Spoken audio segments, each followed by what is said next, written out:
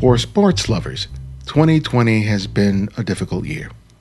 Abbreviated and canceled seasons have robbed many of us of a favorite diversion. Rewatching old games may fill the time, but there is nothing like seeing a competition live and in person. I, for one, can't wait until the day I can again attend a Dodger game here in Los Angeles. Now, Andrew Bernstein has always enjoyed the best seat in the house as a sports photographer. Not only has he photographed practically every sport event that there is, including the Olympics, he has served as team photographer for the LA Lakers, LA Kings, LA Clippers, and LA Dodgers. In addition, he's also held the position of director of photography for both Staples Center and Microsoft Theater LA. He now has his own podcast, Legends of Sport. In his lengthy career, he's developed many friendships, not least of which was with Kobe Bryant, with whom he collaborated on the book, The Mamba Mentality, How I Play. Andy's career is special, not because of the many iconic images he's made, but because he's demonstrated that he is the kind of man who puts in the extra effort and time to be a great photographer, a good father, and a good man. This is Ibarian X, and welcome back to The Candid Frame. Well, first off, welcome to the show. It's good to have you. Thank you very much. Happy to be here. Happy to be anywhere. It's always nice to talk to a legend. Oh, boy. That's code word for old there, my friend. I know. We can talk a lot about your career as a sports photographer, and that's what we're going to spend a lot of time doing. But I always, when I talk to sports photographers or anyone who's been like covering the game for a long time, I always like hearing the story of the first live event, sport event that they ever went to that was like significant for them. And what would that be for you? The first one I shot? No, not the one you shot, but that you went to maybe as a kid. Well, that's a great question. I would have to say I grew up a Mets fan, and I also was a Rangers fan growing up. I remember distinctly going to a Mets game with my dad. I probably was maybe 7 or 8. And we were sitting behind home plate at Chase Stadium, probably like sort of halfway up, maybe third deck or something. And a foul ball came our way, straight back. My dad shoved me out of the way and caught it with one hand. Wow, really? A tremendous amount of spin going, I'll never forget that. I'm glad you reminded me of that. That was 50-something years ago. That's amazing.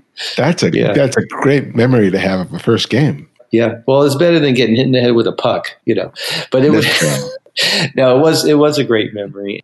I had that ball forever. I don't know what happened to it in various moves over the years. On the hockey side, I remember going to see the Rangers play. And back in the day, we used to go to the old Madison Square Garden. This is the garden that was up on 10th Avenue, I believe, before they built the new garden in 1971.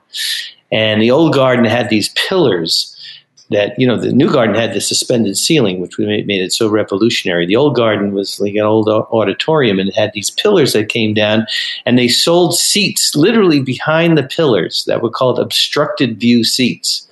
And it had it stamped on the ticket, obstructed view. And you literally are sitting behind a pillar.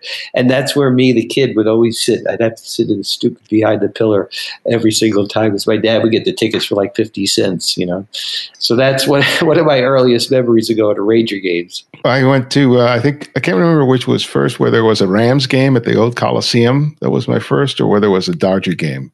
Yeah. But the experience that I remember was just the noise of so many people. Yeah. And just, it's unlike any other feeling I've ever had, where I have just thousands of people around you at the same time. And there's something that I think is, very alluring about that, whether you are a sports fan, a sports player, or in your case of a photographer. Yeah. Talk to me about the intoxication of just that feeling at that sound and what it does for you, especially when you're out there virtually in the center of it. It's so funny you're bringing this up because the last month or so, this is going to sound really weird, but I've had this crazy ringing in my ear, both my ears equally, right? Yeah. Which I've never experienced. So I go to my doctor, I get a hearing test, the whole thing that they do. And it comes back, I have, like 20% hearing loss at the high frequency, not unusual for my age. The audiologist says to me, he says, what kind of, let me just ask you, what kind of work do you do? And I said, well, I'm a sports photographer. And are you in noisy environments? She says. I said, yeah. She says, when's the last time you were in one? I said, 4 months ago. And she said, well, do you ever experience this when you're in a loud arena or a stadium? I said, not consciously. She said, well, maybe you're having withdrawal. Seriously. maybe your brain is consciously like hearing it because it was so used to hearing it for 40 years. Isn't that weird? That's so bizarre. It is intoxicating, and it is something that I absolutely gravitate towards and feed off of, and the energy of the fans and just the buzz in the arena. And I could cite a million examples for you. I mean, most notably, the loudest arena stadium I'd ever been in my life was Dodger Stadium when Kirk Gibson hit the home run in '88. Oh. And literally felt like the stadium was going to crack in half because it was just thunderous. And it went on for, I don't know, 7 or 8 minutes straight. And the upper decks were just shaking. It was like, earthquake, basically. And then every NBA Finals, I remember Kobe's last game in 2016. It is an amazing experience. And now, I'm up against going to shoot the NBA in the bubble situation, and there being no fans there. That whole element, that whole, part of the game, which the players feed off of course, the energy is going to be gone. So I'm very curious to see how that all pans out. When did you know that you wanted to be not just a photographer, but a sports photographer? Well, I took up photography at 14. My dad bought me an old Canon TL film camera, and that was right before the summer of my 14th year. And we went and hit all the major national parks out west. For a city kid, that was unbelievable. But I really took to photography. And I actually have a funny story to tell you if you have a minute. Oh, yeah. So back in the day, we used to shoot film, obviously. Kodachrome was kind of the film you would get, and it would come with a mailer. I don't know if you're old enough to remember. Yeah, I do. You would buy Kodachrome film, and it would come literally with a mailer, prepaid mailer, that wherever you were in the country, you could literally put it into a mailbox anywhere, and it would go to Rochester, and then a week or two later, you would have this yellow box come back to your house, right? With your slides in it. So my dad and I bought a whole bunch of mailers. He had given me this camera. I really didn't have a chance to learn it at all. And my dad was a doctor, but he considered himself, among other things, to be an amateur photographer. So he was going to teach me, the kid, how to do photography on this trip. We're going through all the national parks, and we're taking pictures, and he's taking pictures of his. He had an FTB Canon camera. I had the TL. And we're putting the film in each other's mailers, and sending it off to Rochester. And it's going great, and I'm, having a lot of fun learning how to use the camera, and my dad's, showing me. We get back home, and there's probably 60 of these little yellow boxes waiting there. My mom had piled up on the dining room table. And they don't have either of our names. It just says Bernstein on it. So we're going through these envelopes and these boxes, and I'm looking at him, and he's looking at his, ones he picks up, and he goes, "Oh, these pictures are unbelievable. Look at this roll of film I shot. I got Old Faithful, and I got the Grand Canyon, and look at this one at Mount Rainier." And I said, "Well, hold on, Dad. Like, can I see that roll for a second?" And he shows me the roll, and I go through it. And about 4 or 5 pictures in, there's a picture of him, like at Mount Rainier. I said, "Well, hold on, Pop. That's not your roll. That's my roll." It's my roll of film. So he was like mortified because he wanted, obviously, to have a hand up on me. But we laughed about it years later, because that was really the epiphany. That was the moment that I knew that I had a little bit of skill and a little bit of talent, and all that sort of coalesced later on. In fact, that same year, when a good friend of mine, his name was Andrew Feldman, and he had a darkroom in his basement in his house in Brooklyn. And he took me in the darkroom and showed me how to develop film and how to make prints. And I'll tell you, man, when I saw that first print come up in the developer in the tray, and saw it literally like that magic trick. I mean, I'm sure you remember it. It's like a magic trick. You have this blank piece of paper, which you put some, a light on and an image on an enlarger. You put in this solution, and like 20 seconds later, an image comes up that you actually created in your brain that got translated through your camera and is now coming up in this solution. And that was like the giant light bulb. Yeah. I knew that I could literally create something that was tangible and creative and interesting. The sky was the limit at that point. But how do you associate a career in photography with a career in sports? Well, that's an easy answer because I was always the shortest kid on my block. So I was always the last one picked for pick up baseball, pick up basketball, pick up football, street hockey. I played all those sports and I was decent at it, but I was like the littlest, scrawniest kid. So I knew I'd never have any career whatsoever in high school and, beyond. Although my dream was to be shortstop for the Mets because Bud Harrelson was my idol. That's a whole other story. But I realized very quickly that I had two passions. I had a passion for sports and I had a passion for photography. And what better way than to merge them and have the best seat in the house, quite frankly, which, I've had for 40 years. So it's been a gift. You went to Art Center, College of Design. Right. That school is primarily geared for people interested in commercial photography, not so much sports. And I've taught there, so I've seen that the great majority of the students have an interest in photography. Not many who are interested in doing sports. Right. And one of the things that I often notice, if a student is very dedicated to a particular aspect of photography that's not being reflected with what the other students are doing, it can be kind of a challenge because not just the curriculum, but also the other students are looking at you going, what do you think you're doing? Yeah. So tell me about the sort of pushback that you might have gotten while you were there before you actually got started in your career.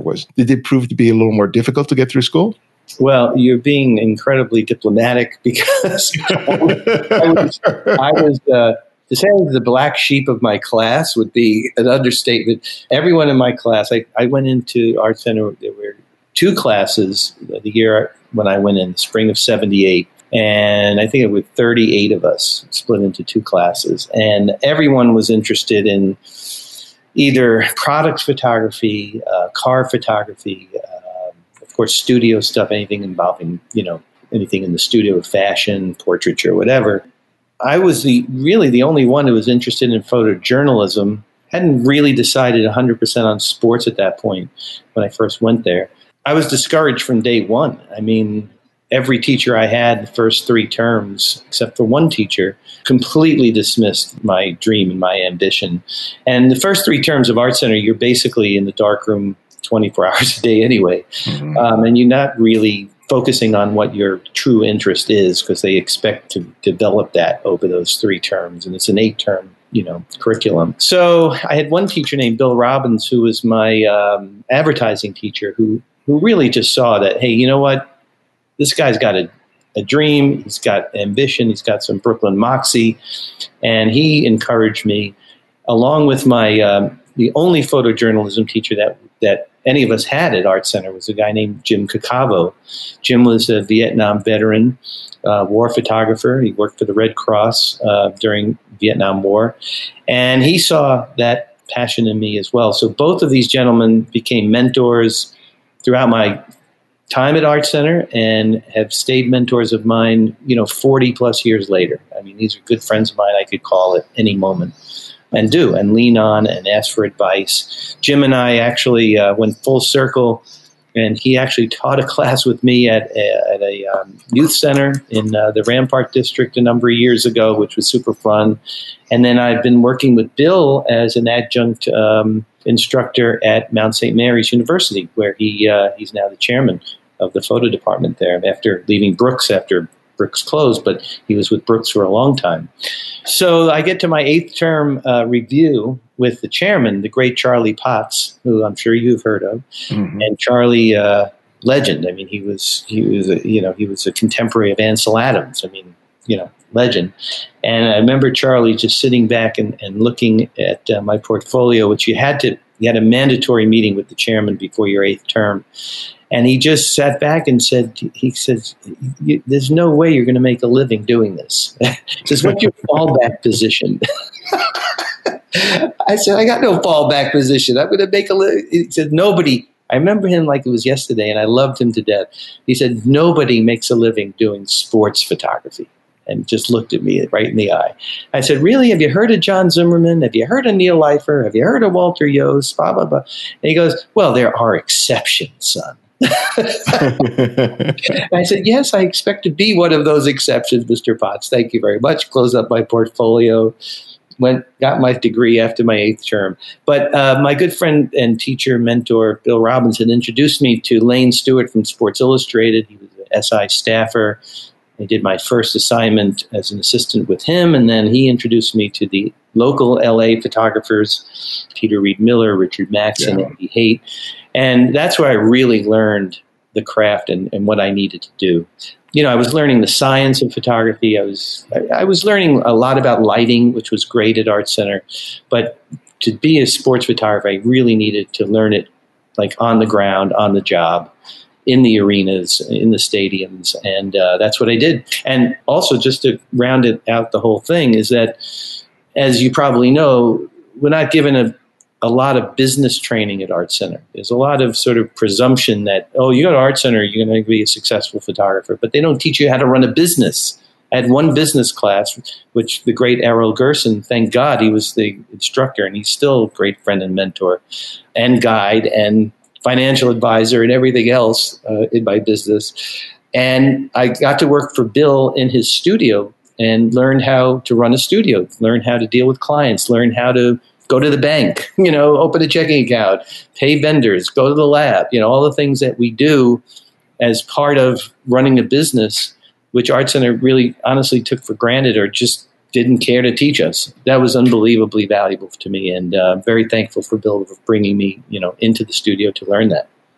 What did you learn about being a sports photographer that you only could have learned by working with these guys, specifically with respect to how you had to approach what you did? Because to the amateur, it's all about, getting a great shot. But to my way of thinking, you really have to think about how these images are going to be used. So how did that knowledge informed how you worked, how you shot, how you interacted, not only with the athletes, but anyone that, the owners of the team, the magazines, the newspapers, and so on? Well, first and foremost, I had to learn everything technically that I could possibly learn. And most specifically, I had to learn the technique of lighting indoor arenas with strobes. My dream was to shoot Laker games, shoot Kings games at the Forum using strobes. And there were only a handful of people in the country, quite honestly, at the time, who knew how to install these giant strobe units, these big Speedotron strobe units. And I was trained by a guy named David Keith, who at the time was the head assistant on the West Coast for Sports Illustrated. And he took me under his wing and showed me how to do it. Through my connections with the photographers that I was working for, and most of the assignments being at the Forum, I was able to kind of, open the little crack of the door and stick my little Brooklyn foot in there and kind of make some connections, and soon discovered that strobe photography was far superior than what they were getting. And I was able to finagle my way in exchange for credentials. I was able to get, the ability to put my strobes in, and then I was starting to sell pictures as a small stock picture agency and what have you. So by being around these photographers, learning this lighting technique, but also learning how they interact with the athletes and how they interact with the PR directors. And if you're shooting an executive, like you said, and whatever it is on assignment, that was the most valuable kind of on-the-job training that I could get, because you have to establish a relationship with these people from the moment they meet you. And most of them don't want their picture taken. They're not comfortable in front of the camera. They're not trained models. They're not even CEOs who are used to having their picture taken or being in front of the camera for various reasons. And they have the attention span of an ant. most of the time. So you have to be completely prepared. You have to not just trust in your equipment, but you have to have this innate knowledge of your equipment that it's second nature. Like I can't be fumbling around with exposure and lenses and should I use this umbrella or should I use that soft box or that hair? No, it's like you got to just do it and know it and be prepared and be there early. And if something goes wrong, you got to fix it and you have to wing it sometimes. I've had to wing it many, many times. I'm sure you have and a lot of listeners have. But by winging it, I don't mean just make stuff up. I mean use your experience of having been in these situations many, many times to get what the client wants and then go to the next level and get something that maybe you want that the client hadn't even thought of. So I take a lot of pride in that. And I take a lot of pride in the fact that I have clients who have been with me my entire career. They're, 35 plus years having the same clients. And there's a reason why they keep coming back. They're used to the quality that myself and my group now, my photographers who work for me and with me, we have a great work ethic. We're pretty seamless in terms of the quality that the client can expect and that we can produce. And, I take a lot of pride in that. It's very important to me. You were on the road a lot, right? For a good part of your career? Mm-hmm. So, and I know that for a while there, you were like a single dad. So, the challenge of being on the road as much as you were and raising kids is a difficult one, even if you're able to be relatively at home. So how did you work that out, man? I have no idea. Somehow my kids turned out okay. I don't know. God bless them. I can't really answer that. I became a single dad. My kids were like 4 and 3-ish. It was a contentious divorce, to say the least, and not a very amicable custody situation, also to say the least. I don't know. I had some help. I had some friends and people around me that did help, and my kids were very adaptable. But it was tough. It was very, very difficult, and I had to plan my NBA career, my NBA travel life around my custody schedule. And I literally went back to NBA photos, to the head of NBA Entertainment, Greg Winnick at the time. Had a meeting with him after my divorce was settled and my custody agreement was sealed. And I said, look, here's the deal, Greg. I want to keep working here. I think I'm a valuable asset. I hope that you guys still want me around. But I can't travel like I have been in the past. And he said, well, what's going to work for you? And at that time, I was a full-time employee for the NBA. So I had, obviously an obligation to work a certain amount of days a month. And I said, well, look, if I have my kids every other weekend, and so if we can plan my travel schedule around that so that I'm home when my kids are there, and then maybe I don't have to work as many home games during my custody time and all that. And he said, Andy, whatever you need, we will do for you. I remember him saying it literally like it was yesterday. And I was very thankful. They really made it work. So when I say I don't know in my own mind how I survived it, quite honestly, because it was very pressure filled and I wanted to be as good a dad as I could be. But like I said, I had very resilient kids, wonderful kids that are now in their mid-20s. We look back at that time and laugh, kind of scratch our heads. I didn't know how to cook. So, they were eating like the same thing every single time that they were with me. But we had a lot of fun too, and it was a great bonding experience for us. And then I got remarried. When I got remarried, my kids were 10 and 9, and my stepdaughter was 10 at the time. And now, again, they're in their mid-20s, and we have a beautiful 12-year-old, my wife and I. So it's been an incredible journey. I've had a lot of support, a lot of people to lean on along the way, a great support system in my personal life and in my family. Very fortunate that I could somehow survive all that and still have a career that flourished. One of the amazing things about your career that I can't help but think about is it's not just about the people that you've had the opportunity to photograph and get to know, but that you have been in proximity to a percentage of humanity that is just very unique, not just in terms of physicality, but just in terms of mindset. Because these men and women that get up to the pinnacle of sports are not just because they're physically endowed in some particular way. There is something in terms of the way they think, how they meet challenges, how they overcome obstacles that has earned them the place that they're in. And I'm wondering that being around that as much as you have, how did that color the way you were as a photographer? Well, there's a lot of pressure to fit in. I succumbed to that pressure early in my career and realized that that wasn't actually the lifestyle and the route that I wanted to lead with my life, and that I didn't have to be like all the other guys. I was myself. And I think once I decided that that was the route I wanted to take, it took a lot of pressure off me that, look, either people are going to accept me the way I am, or they're not going to hang out with me. And if they don't hang out with me, it's not the end of the world.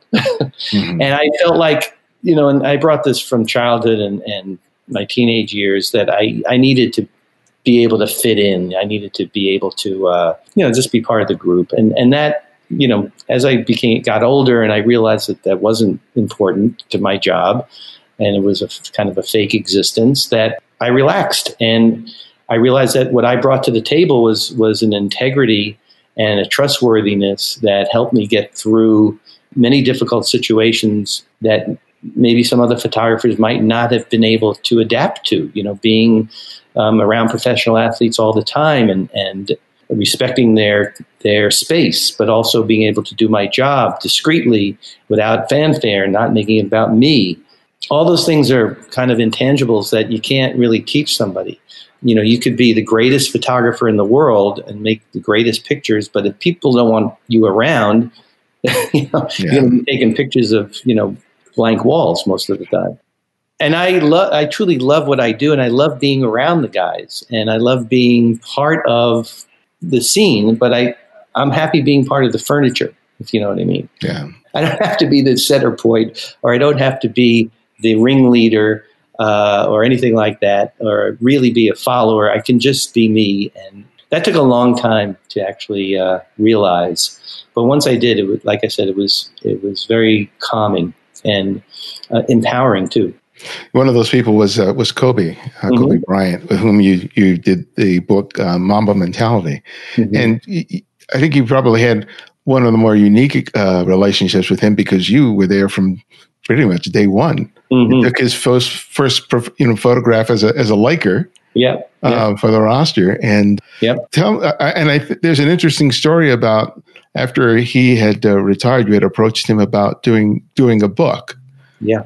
And you came up with the proposal, but he kind of took it elsewhere. Tell us about that. Well, I had spent 20 years with this amazing individual, and not just an athlete, but as a person. And I got to know him, as an 18-year-old rookie when I met him, was there every step of the way and documented every step of the way with him since day one.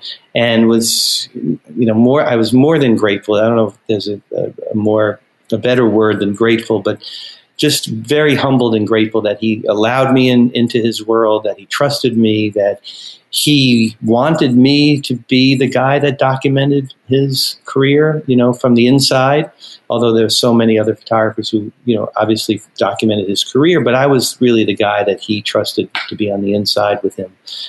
That will stay with me forever. But he, was a unique individual. When we got to do our book together, it was just so amazing because he opened up so much, and I saw a side of him that I didn't really know about how introspective he was and how he studied my photography from the beginning, even before we met, and was able to build his game through my photography and videos that he had seen and other people's photography. So I was, it was very amazing process actually of doing that book with him. And thank God we did the book, because the book now is his legacy. And, I couldn't be more grateful than to have that opportunity to have done that with him. I hope that answered the question. Yeah. Because it was, I was listening to the episode that you did with him for your podcast, A Legend of the Sports, where you're talking about the book. And he made the point that he had looked at your work even before he had met you to analyze, what people were doing, like Michael Jordan, when he was boxed in, and analyzing the photographs in order to discern ways of being able to improve his game. And it was just like that level of focus was just amazing. And I never heard that particular story, especially associated with photography, but it gave me an even deeper appreciation for the man that he was, not just the athlete. Yeah, I mean, that blew me away. When, one example was we were working on the chapter where he was talking about his relationship with Michael Jordan and how he studied all of Michael's nuances through my photos and other people's photos and videos and what have you. He wanted to see this particular picture that I had shot that he had remembered. I didn't remember taking it, but he remembered a picture of the young Kobe, probably first or second game he played against Michael, where he's D'ing up Michael. He went through this picture like it was a surgeon, like dissecting something. I mean, he said, look at where my hips are. Look at how my ankles turn. Look at how my elbow is like in his rib cage, blah, blah, blah. He says, you know what's going on in this picture? I said, not really. He said, I'm doing everything wrong in this picture. And I said, okay, well, forget about this picture. He goes, no. This has to go in. This has to be the first picture in the chapter because I want people to learn how I learned. If I'm looking at this picture, everything I did wrong and how I learned from that so that the next time I was in that situation with him, with Michael, I would have learned from it and corrected it and did it right. Yeah. So literally this picture is the lead picture of that chapter. And his caption says, everything I'm doing in this picture is wrong. I mean, who does that in their own book? Yeah. I don't know anybody who would really be that self-deprecating. He has a great quote. Said, if you're not obsessed with what you do, we don't speak the same language. Right. And how did you feel like that applies to you? You know, I didn't know that quote, and he didn't speak that quote till years and years later. But when I met him at 18, and I was 20 years older than him, there was just something that in this kid who said that he knew me, he knew about me, and we had never met before, but he knew me through my photos and all the posters he had, with my pictures, my photo credit on it growing up. I just knew there was something about this kid that just reminded me a little bit of myself at that age, at 18, 19 years old. Kind of brash, a little bit on the smart alecky side, driven, and yes, obsessed. So that this is really funny, but we were doing some interviews when the book came out in 2018, and one of the interviewers said something like, they said to Kobe, they said, well, you two are so alike, like, did you know that he was obsessed as you are about what he does? And Kobe said, yeah, of course. Why else would I have let him be in my world all these years? I looked at him and said, really? He goes, yeah, man, you're as crazy obsessed with what you do as what I do.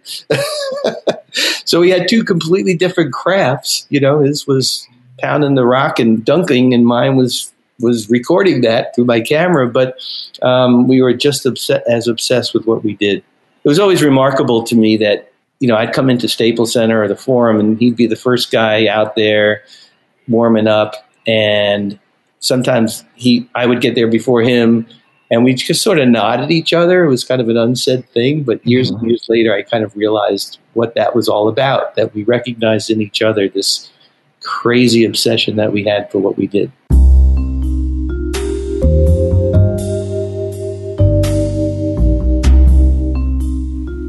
I am often surprised from where I hear praise about the show. My wife was at a meeting recently when she was told by a friend that she had friends in London who were big fans of the show. She then followed up by asking exactly what it was I did. Very, very funny. Nevertheless, I'm glad that those people in the know have managed to find us and to appreciate the work that we put in every week to produce this show, which provides a rare place for photographers to have and enjoy conversations that they wouldn't find anywhere else. If you have listened even to just a few episodes, you know how unique and special TCF is. And if you believe that, you can help us to make it happen every week. You can do so by becoming a Patreon supporter. You can contribute $5, $10, $20, or more a month by visiting patreon.com/thecandidframe. These modest amounts add up and provide us the means to keep the show growing and thriving. So if you enjoy the work we're doing, please come on as a Patreon supporter today. Thank you.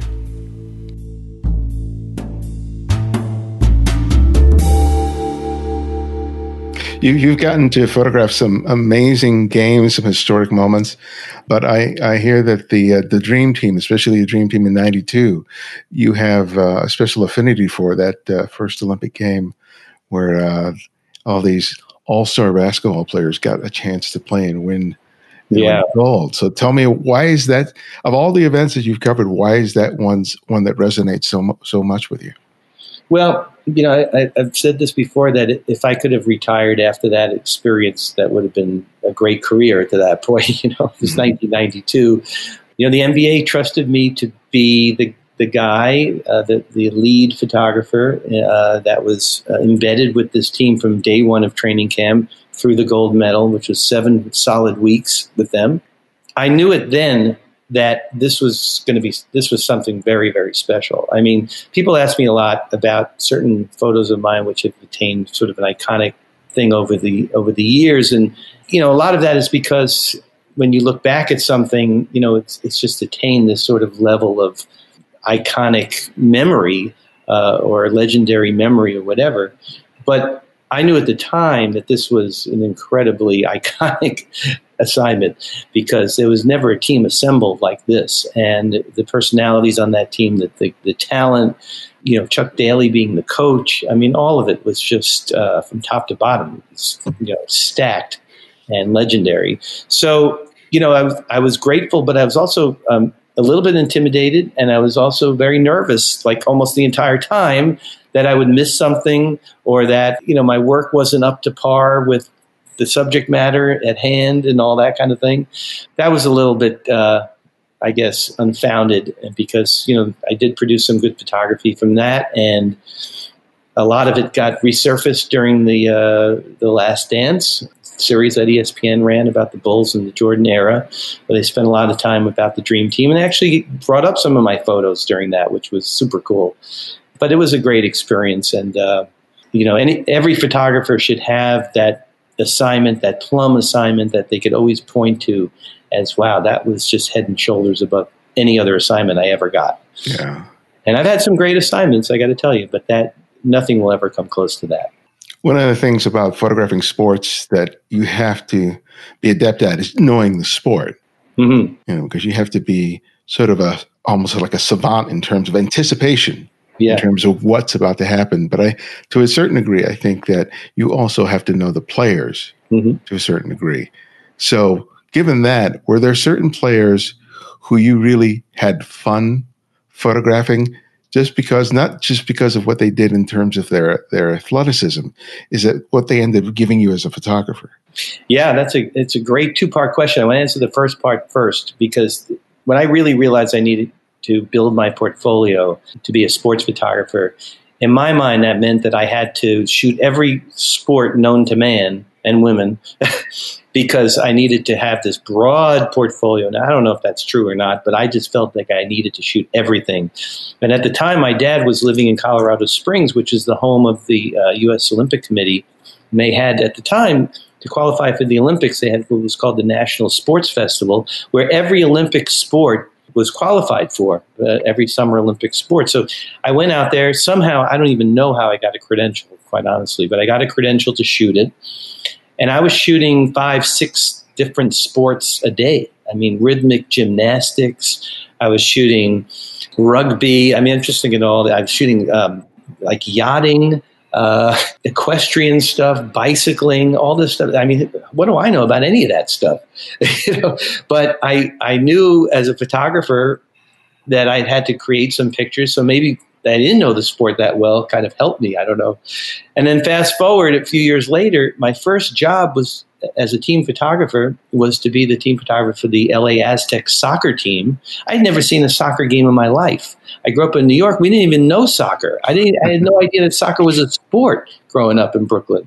I'm being totally honest with you. So the guy hires me from the LA Aztecs, and I guess he assumes that I had seen soccer. I'd never seen a game anywhere on TV. I didn't know how it was played. So I go out there to the field to shoot my first scrimmage, or whatever they call it. And I think I was told it was not a field; it's a pitch, by the way, which I didn't know. And I'm thinking, this is a lot like football. It's kind of like hockey, and it's like neither of those sports. But Anyway, I just kind of learned on the fly. I had no equipment back then. So to answer the second part of your question, yes, I had to learn how athletes played, and most specifically Magic Johnson comes to mind, because if I didn't study Magic's game by trial and error, quite frankly, by shooting so many games with him and missing a lot of things because I mistimed or I just wasn't ready or just not present in the moment, I don't think I could have progressed as a sports photographer, and I wouldn't have been able to capture these great moments in his career and Jordan's career and Kobe's career and all these guys that came later. So I have a tremendous amount of gratitude to Magic for teaching me how to be patient, how to study, how to come back from frustration and failure, quite honestly, because there's so many games I would look at my film afterwards and just shake my head like I shouldn't even have been there. But I would come back and maybe not miss as many shots the next game and learn from that. And shooting with this strobe technique of using these giant flashes in the ceiling, you can only shoot one picture every 4 seconds. So there's no motor drive situation where I can lean on a motor drive as Magic's coming down full speed down the court in front of me, not knowing what he's going to do, in the split second. So it really is a lot of, I like to call it ESP, got to have a teeny bit of anticipation, be a little bit ahead of the game, but that comes from preparation, from experience, and quite frankly, a lot from error and from failure. From failure, usually comes learning, and from learning comes the rewards of getting a great shot. You just said something interesting about being in the moment. Mm-hmm. Tell me about developing that particular skill, because you've talked about understanding strobe and just standing your camera, knowing the game, learning how to be present in the moment. That's a Zen skill. Oh yeah, right. Yeah. So tell me about how you develop that in terms of your sports photography. Well, I learned very early that if I am caught up in the emotion of a crazy pandemonium-filled arena, and there's a last-second shot happening, or the NBA Finals are about to end, and all hell is going to break loose on the court, if I'm caught up in that, then I'm not doing my job. I should just be home watching it on TV like everybody else from their sofa. Mm-hmm. And I also learned that if I actually see the photo happen through the viewfinder, I miss the picture, because the shutter, as you know, the shutter should be closing in the moment that the picture is taken. So I shouldn't be seeing it. It means I missed it. And we don't get that opportunity back in our world in sports photography. You can't say, oh, yeah, well, hold on, like a model. Like, can you do that pose again, or fix that lighting, or whatever? So that doesn't happen. And then that sort of gelled when I got to be around Phil Jackson a lot. And I got to see how Phil was able to center himself, even in the most jam-packed, pressure-filled moments. I would see Phil on the bench, just sort of, tying his shoelaces, or, look at his fingernails, and, it's like a 1-point game going on or whatever. And then watching Kobe and how he prepared for games and his mental preparation, how he meditated. I was just blown away by this guy who could literally fall asleep on a massage table an hour and a half before game time, and his heartbeat was, just barely going, and my heart would be pumping like crazy because I knew this game was going to start. Seeing him, he would literally stand there during the national anthem with his eyes closed, meditating during the anthem of an NBA Finals game, and all the other guys are fidgeting around, or they might be looking somewhere else. No, but Kobe was totally centered in himself, taking himself out of the moment, very Zen-like. So very inspiring. That sort of permeated not just, my work life, but kind of moved into my crazy personal life at the time, which really needed to be present, especially with young children. Wasn't always great at it, but at least it was a skill that I could take from my work life into my personal life. You talked about some other photographic greats like Neil Leifer and Peter Reed Miller. Mm-hmm. It must have been great to see them as a peer, people whose work you admired for God knows how long. Mm-hmm. But I'm curious, is there a picture that one of your photographic heroes took, who you got to know, that you think, God, I wish I had made that photograph? Well, what it is. How much time do we have? There's like a million of them. But I've learned from that, and I admire these guys so much. I mean, John Zimmerman, who people might not know was really the godfather of sort of remote photography, putting remotes into crazy places in arenas for basketball and hockey. He's the first guy to put a camera behind the backboard. He's the first guy to probably put a camera in the catwalk, that kind of thing. And then Neil Leifer and Walter, and what they were able to do. When I teach photography, I always bring their work, the masters. These guys are that's the Mount Rushmore of sports photography we're talking about here. Neil Leifer's Ali over Liston picture, literally voted the most iconic sports photo ever taken. And knowing the story behind it, and having met Neil and having him take me through how that picture happened. And Walter Yost was just recently on my podcast, and we talked about so many of his iconic moments. But the fact that his preparation and his knowledge, everything you talked about earlier, and learning the game and being in the moment really helped him get these unbelievable, iconic photographs that will live forever. The Dwight Clark catch, for example, Joe Namath. I mean, you can name a million of them. So, I'm hoping that this new generation of sports photographers maybe looks at my work, Nat Butler's work, John McDonough's work, my colleagues that I've been sitting next to for years, and they're able to say, wow, maybe one day I'll be able to take a picture like that, and maybe somebody like yourself will ask them that, and that means a lot to me. If I can inspire people with my work, I was so inspired by those greats and continue to be. I still break out Neil's book or Walter's book and just am dumbfounded as to the stuff that I can. And let's keep in mind, they were shooting in crappy lighting with film cameras, with film that wasn't particularly suited for that kind of work. Right. That's why they perfected the strobe technique for indoor arenas, which was so revolutionary at the time. And they were just trailblazers, and on top of that, they were incredible guys. They still are. I mean, Neil Leifer, God bless him. The guy, I don't even want to say how old he is, but he still is working and as pumped up as he always has been his whole career. It's unbelievable. Yeah. Well, let's talk about your podcast. How did you come to decide to put down the camera for a little bit and pick up a microphone? Well, I had met so many great people along the way, and it was always been so fascinated by people's stories, what made them who they are, what made them great. Guys like Magic, I know his story. I know Shaq's story. I know about Phil Jackson, Dr. Buss. I mean, people like that who I've just always been fascinated with what made somebody who they are. What were those moments? Who were their mentors? What was that epiphany in their life? That pivotal moment in time when they, that switch went on, just like me, you talked about earlier, and that light went on when I was, a young photographer in the darkroom. And quite frankly, I knew that my career as a sports photographer, on site, is not going to be forever. Physically, it takes a toll. I didn't want to be traveling as much as I was. So I still love what I do, of course. So I was looking for a way to kind of meld both of those. And at the same time, my love for the legends of the game, of every game, every game I've ever been around, but especially basketball, and wanting to help those guys kind of redirect the spotlight back on them a little bit. And maybe, through my Legends of Sport platform, make them marketable again, or introduce them to a whole new generation of people who grew up hearing their names, through their parents, through their dad, or maybe they were, dragged to a game as like a 5-year-old, but they didn't, or maybe they never saw people play. This whole generation had never seen Michael Jordan play, right?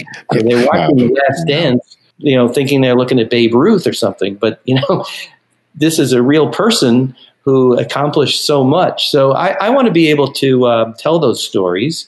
And I really, truly love talking to people, and especially in my business. So we set out, myself and 2 partners, we set out to launch this platform 3 years ago through the podcast.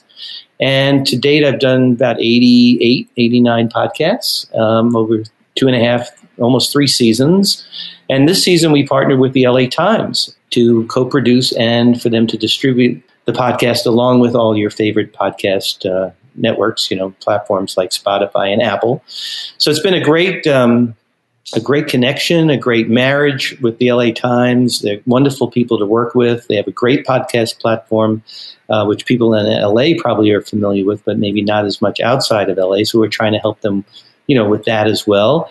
And we came up with the series of 16 episodes, one a week during this whole restart of the NBA and WNBA during the bubble situations in Florida. So each week has a theme, and we'll go through the end of the NBA Finals, which is scheduled to be about mid-October. So every week we do a theme. It's been a lot of fun, kind of talking to people who are in the bubble. I'm going to be going down there myself in a few weeks, but also talking to legendary coaches, NBA personnel, of course, former players, broadcasters, people who can really put a legend's spin and a legend's perspective on what's going on right now. So it's very relevant, but it's also, to me, it's super interesting because you're hearing from people from the past who really can lend a lot of perspective to what's going on. You're interviewing people who you've known for a while. Mm-hmm. Did you have an interview where you sat down with a person where you were surprised and discovered something that you hadn't known, even though you had known them for so long? I literally find that out every single time. And I have a great producer and researcher, Veronica, who I don't know where she comes up with a lot of this stuff, honestly. She reads so much and she takes such deep dives, and it doesn't even matter who the guest is. There's always a nugget. There's always something. Like, for example, this week I have Mike D'Antoni on, who is, the coach of the Houston Rockets. I know Mike. I've known him for years, and he and his wife, and at dinners with him socially. I've traveled with them. And, I didn't know, why he ended up in Italy, playing in Italy. I'd never actually asked him that. And he's a legend in Italy. I didn't know that he and Laurel, his wife, met in Italy, that she was a model.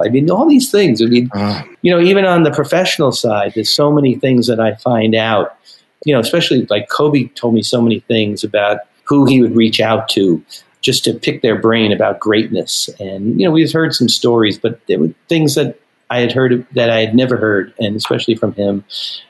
Peter Guber, the same way.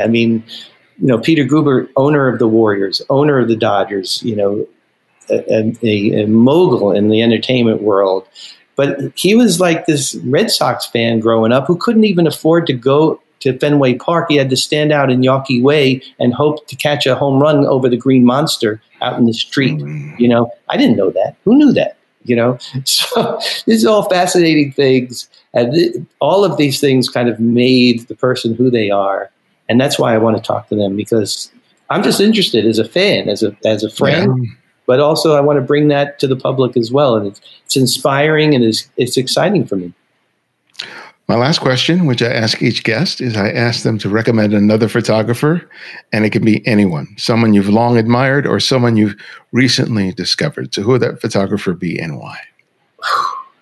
Wow. Oh boy, that's a really tough question.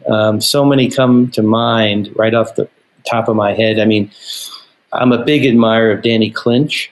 Mm-hmm. And Danny is not a sports photographer. Danny is a music photographer, but his portraiture and his way of working with musicians on the same sort of iconic level as athletes that I work with, I just admire him so much. I don't know Danny personally. We've corresponded a couple of times. My wife bought me a couple of original prints of his. I just got his book for Father's Day and sent him one of my books, and one day we will meet.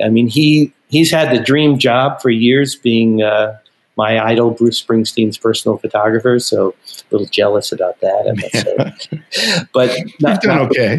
He's just amazing. And I encourage everybody to look him up, Danny Clinch. Just incredible work. I interviewed him last year. He's a gem. Yeah, for sure. I'm glad you got to meet him, because I look forward to the time when I can sit down with him over a beer or two at Asbury Park on the boardwalk and just, shoot the breeze about photography and life, because, he's quite an interesting guy. Yeah.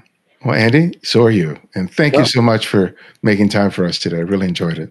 Well, I enjoyed it too. Thanks so much. And anytime I'll come back, maybe after the bubble situation, and we can rehash how that went.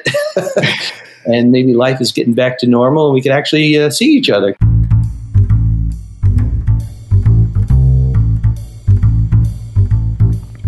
Thanks to Andy for joining us. Find out more about him and his work by visiting adbappy.com. And don't forget to listen and subscribe to his podcast, Legends of Sport. If you're a devoted listener and subscribe to the show, write us a review on whatever service you listen to podcasts. Those reviews have allowed us to grow. You can also subscribe to our YouTube channel and our mailing list. On the YouTube channel, I offer critiques on images submitted by TCF listeners like you, while the mailing list keeps you updated with all TCF events, including workshops and more. Sign up today. And remember, you can support the show by contributing to our Patreon effort or make a one-time or recurring donation via PayPal. Thanks to Bijan Eric for his recent contribution. We also provide a series of ebooks on photography available for purchase on our website. It's my way of sharing my experience and knowledge and another way for you to support the show. And if you can't find every episode of the show, download the Candid Frame app, which is available for both Apple iOS and Android. And because of your generosity, it's free to download and use. No additional purchases are required. The Candid Frame's audio engineer is Martin Taylor, who you can find at theothermartintaylor.com.